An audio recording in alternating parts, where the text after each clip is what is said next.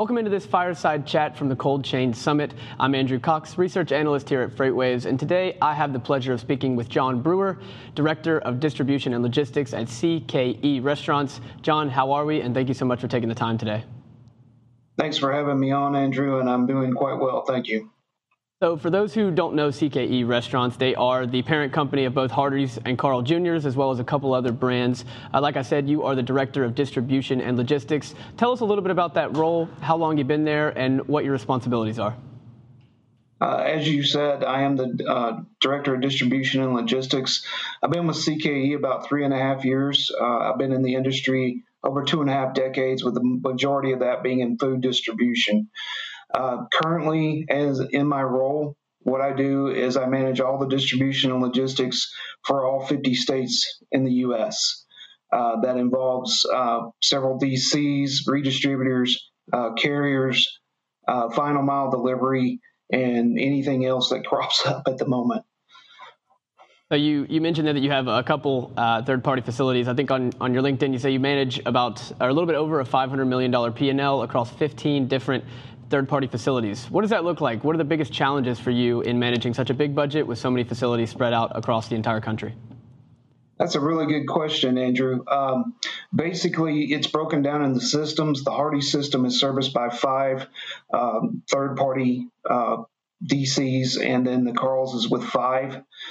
We also have 2 redistribution companies who handle our slower moving products.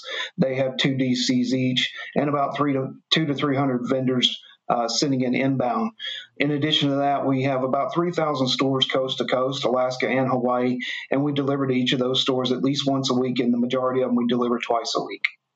John, you mentioned that you run distribution, so you manage a lot of the relationships with carriers. Let's talk about what the current environment's been. We all know, everybody in the logistics industry right now knows that capacity is tight, that volumes are moving very rapidly throughout the country, but that's been even more so the case with refrigerated capacity. We've seen OTRI at above 25%, that's what we've become accustomed to, but that reefer outbound tender rejection rate has been upwards of 35 or 40%. So tell us what it's like been securing capacity throughout this COVID-19 pandemic. It's been extremely challenging, Andrew. I've been through 9/11. I saw the peaks in 18 and 14, but I haven't seen anything like this in my entire career. So to your point, obviously the more specialized the piece of equipment, the tighter the pool across the market is, and therefore dry vans are a lot more plentiful than refrigerated trucks. We've had our challenges. Sometimes these things even we could lose capacity on almost an hourly basis. So we've really had to be nimble and be fast and react to the market accordingly. Has that meant an expanded relationship with your current carriers, or have you had to go out and make new relationships, or have you had to use the spot market more? What's your strategy been so far? We've worked with our incumbency as much as possible. Obviously, we believe in the relationships and the long-term relationships, and we know that sooner or later this pandemic will wind down and we'll be back into a more of a level-set market. So we do try to keep those relationships. We have reached out to a few new ones just to kind of test the market and make sure that we're getting the best price we can out in the marketplace. In addition, we've been having conversations with our carrier partners about how, when's the best time to ship given the day of the week, what levers as a shipper we can pull that will give us a stronger chance of finding that capacity. I know in Lower California, if we ship out towards the beginning of the week, it's a lot easier to find capacity than on Friday afternoon. So anything we can do to think outside the box, it may be mode selection, it could be a bunch of different things. We're just trying to, be the best shipper of choice and work with our carrier partners and continue those relationships. John, cold chain operations are unique in that each different chain has their own specific requirements, right? But in general, it's really important for cold chains to plan and stage food correctly so that there is the minimal amount of waste. One of those biggest challenging in securing cold chain facility has been planning so far this year. What's been the challenges for you? Has it been as challenging finding additional warehouse capacity in cold storage as it has finding additional trucking capacity? We haven't seen much of additional cold storage capacity issues. I know they're out there. I expect them to continue, if not worsen.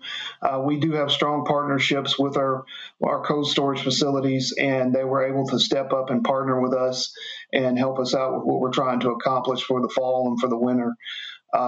Basically, the biggest challenge we've had has probably been more in the manufacturing sector in getting product to our DCs in a timely manner to make those trucks. Because to your point, recovery is costly.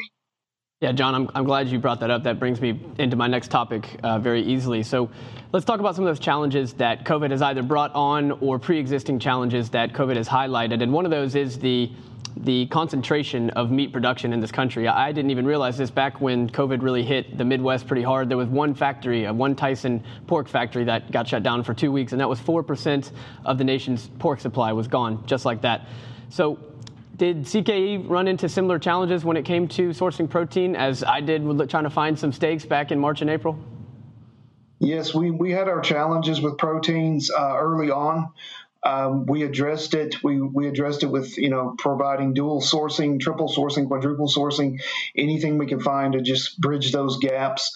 We also worked with our established relationships with our vendors and partnered with them to speed up, increase production, increase shifts, whatever they could do. And then our entire purchasing and inventory team started tightly monitoring these proteins almost on a daily basis. We had calls to see where everything was at and make sure that the POs arrived at the DCs when they needed and were filled in full. So it's been quite a challenge, but I think we've navigated it well. I know there's some other QSRs out there who probably had it a little bit harder than we did. So I'm thankful that our team was able to take real good care of us, and our vendor partners were able to work with us, and we came out on the other side. And right now, I can tell you that proteins are not a challenge. So it was a rough haul, but we got through it. We weathered the storm. We came out on top. John, you told me off camera that CKE had been buying up additional meat or additional meat storage places just to kind of be prepared for the possibility of factories shutting down again in the fall. Tell me why you've done that and how long you expect to be using that strategy moving forward. We've increased our safety stock of those proteins, obviously, to bridge any gaps that may be for the foreseeable future. There have been word and rumors out there that COVID may hit again this fall or this winter, and we want to be 100% prepared. We want to serve our guests the food they want, when they want it, and in the manner they want it in. So we're going to do everything we can to make sure we have that product available for them to purchase. Just a moment ago, you talked about having redundancy in your supply chain, making sure you had multiple sourcing partners for different meats. Let's talk about the alternative meat here for a second. You guys have been selling the Beyond Burger at Hardee's and at Carl's Jr. One, how is that doing? And two, do you see it as just another way to diversify your supply chain? We have had tremendous success with the Beyond product. That's who we partnered with. We've done their patties. We've also done their sausage in both Hardee's and Carl's Jr. We weren't necessarily looking at it as an alternative food source necessarily, as much as we were looking to diversify our flavor platform for our customers, providing them a different option should they choose to do it. The Carl's Jr. brand has really taken off with that with the West Coast customers, and it's just supplementing our inventory just as a sidebar. So we know a couple benefits there, giving the consumers a little bit more choice, giving you guys some more options. But what are the challenges? Are there any challenges to storing, securing, and selling the alternative meats compared to regular beef or chicken? None at all. It follows the same protocols as the traditional beef, pork, and chicken. So it fits right in well with what we're doing. It's an easy add. And like I said, if we can provide different opportunities to our customers and entice their flavors and feed their happy, if you will, then we're all for that. So. Seems that you guys have definitely learned that the plant-based meats are a big hit with the Carl's Jr. and the West Coast. What are some other lessons that you've learned recently that will help you better prepare for disruptions moving forward? Obviously, like I mentioned, making sure we have plenty of inventory. I will probably go back to relationships throughout this interview because that is key and vital to any operation, making sure those are strong. The dual sourcing out there as well. And then also just monitoring daily several times a day, just making sure that our inventory management, our purchasing teams, and even our distribution teams are working as one cohesive unit to make sure everything flows the way it should. I'm glad you mentioned that word, John, monitoring, 'cause that's where I wanted to go next, and that's with automation, because automation has kind of a different mindset when you're talking about cold chain than it would for maybe a CPG or a regular warehouse. Here, a lot of automation is based about automating the constant detection and control of temperature and of quality of food. Tell us a little bit about the technology that CKE utilizes to control the quality. Obviously, with food, I mean, there's a certain quality and a certain security, especially with refrigerated or frozen food. We use PIM monitors, or what the industry calls temp tails, on the back, middle, and front of the cargo in the trailer. Those are checked upon receipt. If those are out of spec, then we go back and we have the carrier run a log off their reefer unit on the vehicle, and that provides temps throughout the entire transit. And we're able to see if the abuse occurred, and if it is, we turn the load back and we will not accept it. John, the Internet of Things has been deployed all over many different industries in many different ways, but it seems to me that in cold chain specifically, the Internet of Things may be one of the best utilized places for it. Why do you think that is? Is it just the need for constant quality control from production to when it's on the table?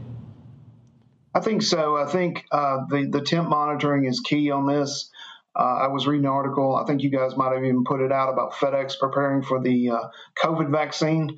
The tech that they're using is a low energy, low cost Bluetooth device that rides with the package.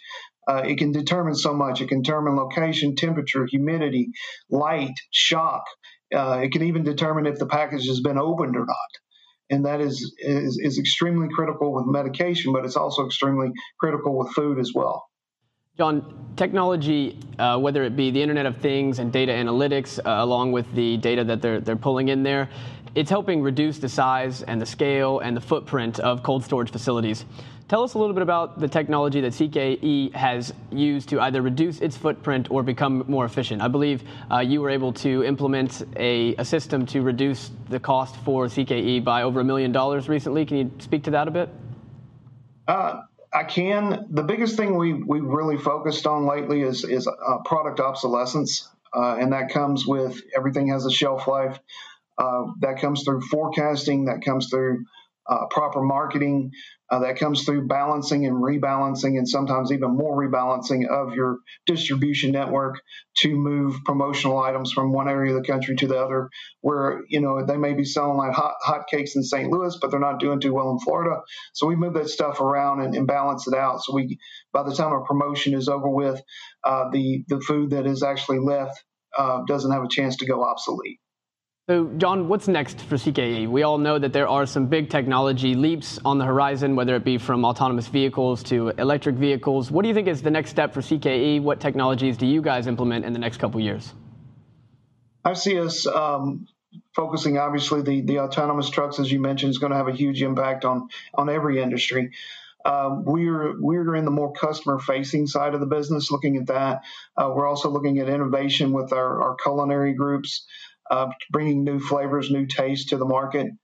We've always been kind of on the cutting edge of that, leading the pack, doing the things that people didn't necessarily do, and just kind of being that innovator and that disruptor out there. So I see that continuing. I see the social media platforms continuing to play a role in all markets, not just QSR. Those are going to become more and more heavy. Your ghost kitchens, along with your delivery vehicles, your Grubhubs, your what I don't even know all of them. Those are going to become more prevalent. Kind of going back to that Internet of Things, when people want their burger at their front doorstep and they want it now. So everything's going to seem to get faster and more efficient that way, in my opinion. So those are some of the things that we're kind of looking at and we're integrating with as well. So. What about on the data and market analytics side? What kind of data do you guys search out for, and how do you use that data to keep up with constantly changing consumer behaviors? Basically, we do a lot with social media. People interacting with us. We also do in surveys online surveys with our customers and reward them with a free food item if they complete the survey. So we're constantly seeking that feedback out from the marketplace. We do a lot of testing of our products, a lot of taste tests, a lot of different demographics, looking at things in that manner so that we can deliver the flavor platform that the certain demographic of the country is necessarily looking for. Well, as you said earlier, that demographic is constantly changing. We never know. Some things may sell like hotcakes in St. Louis and not be selling at all in Florida. So good to have data there to keep up with everything. John, I want to thank you so much for your time today. I hope you have a great rest of your day and hope to talk to you soon, man. Thank you. Thank you, Andrew. Appreciate you having me on. You're welcome, sir. All right, everyone, stay tuned. We've got plenty more for you here for the rest of the day at the Cold Chain Summit. You guys don't go anywhere. Enjoy.